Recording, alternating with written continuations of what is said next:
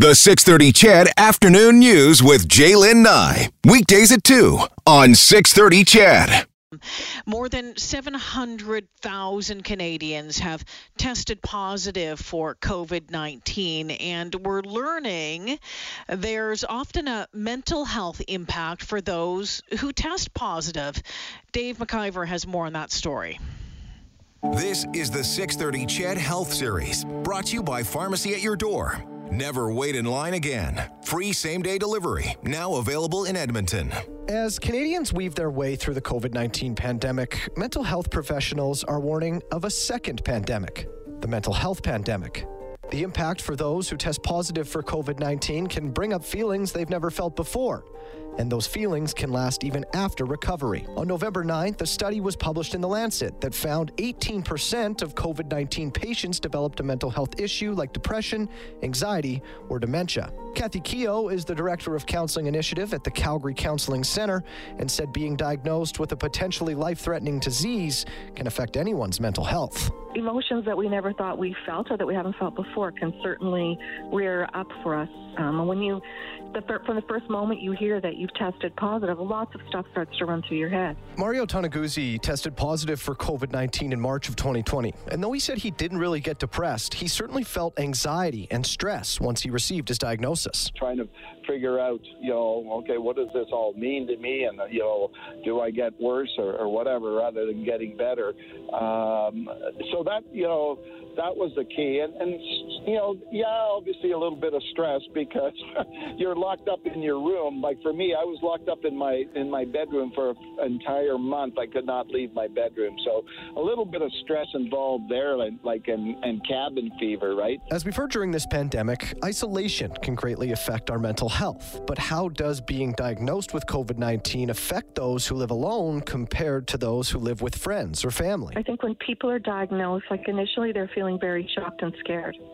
If they're living on their own, though, they don't need to deal with the emotions of the others around them. So if you're parenting and you've got to kind of figure out and get yourself anchored and understanding what this means to you, but then you've got to share that with others. And how do you want to be able to reassure yourself, but also reassure others in your home that may be around you.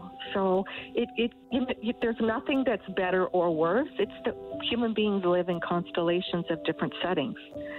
So it's how do we prepare ourselves? If you're on your own, it's a piece of how will you inform other people? How do you choose who you talk to? You don't need to broadcast that to everyone. You want to be able to pick and select people that will be supportive and helpful. Kathy mentioned the communication process of getting COVID-19. How can that process of telling someone you've been diagnosed and possibly infected others affect your mental health? But some of the common feelings could be shame, could be guilt, could be feeling stigma, could be finding themselves running, their mind goes over and over. How did I get this? Where did I get this? Was I following all the protocols and practices? Am I putting other people at risk?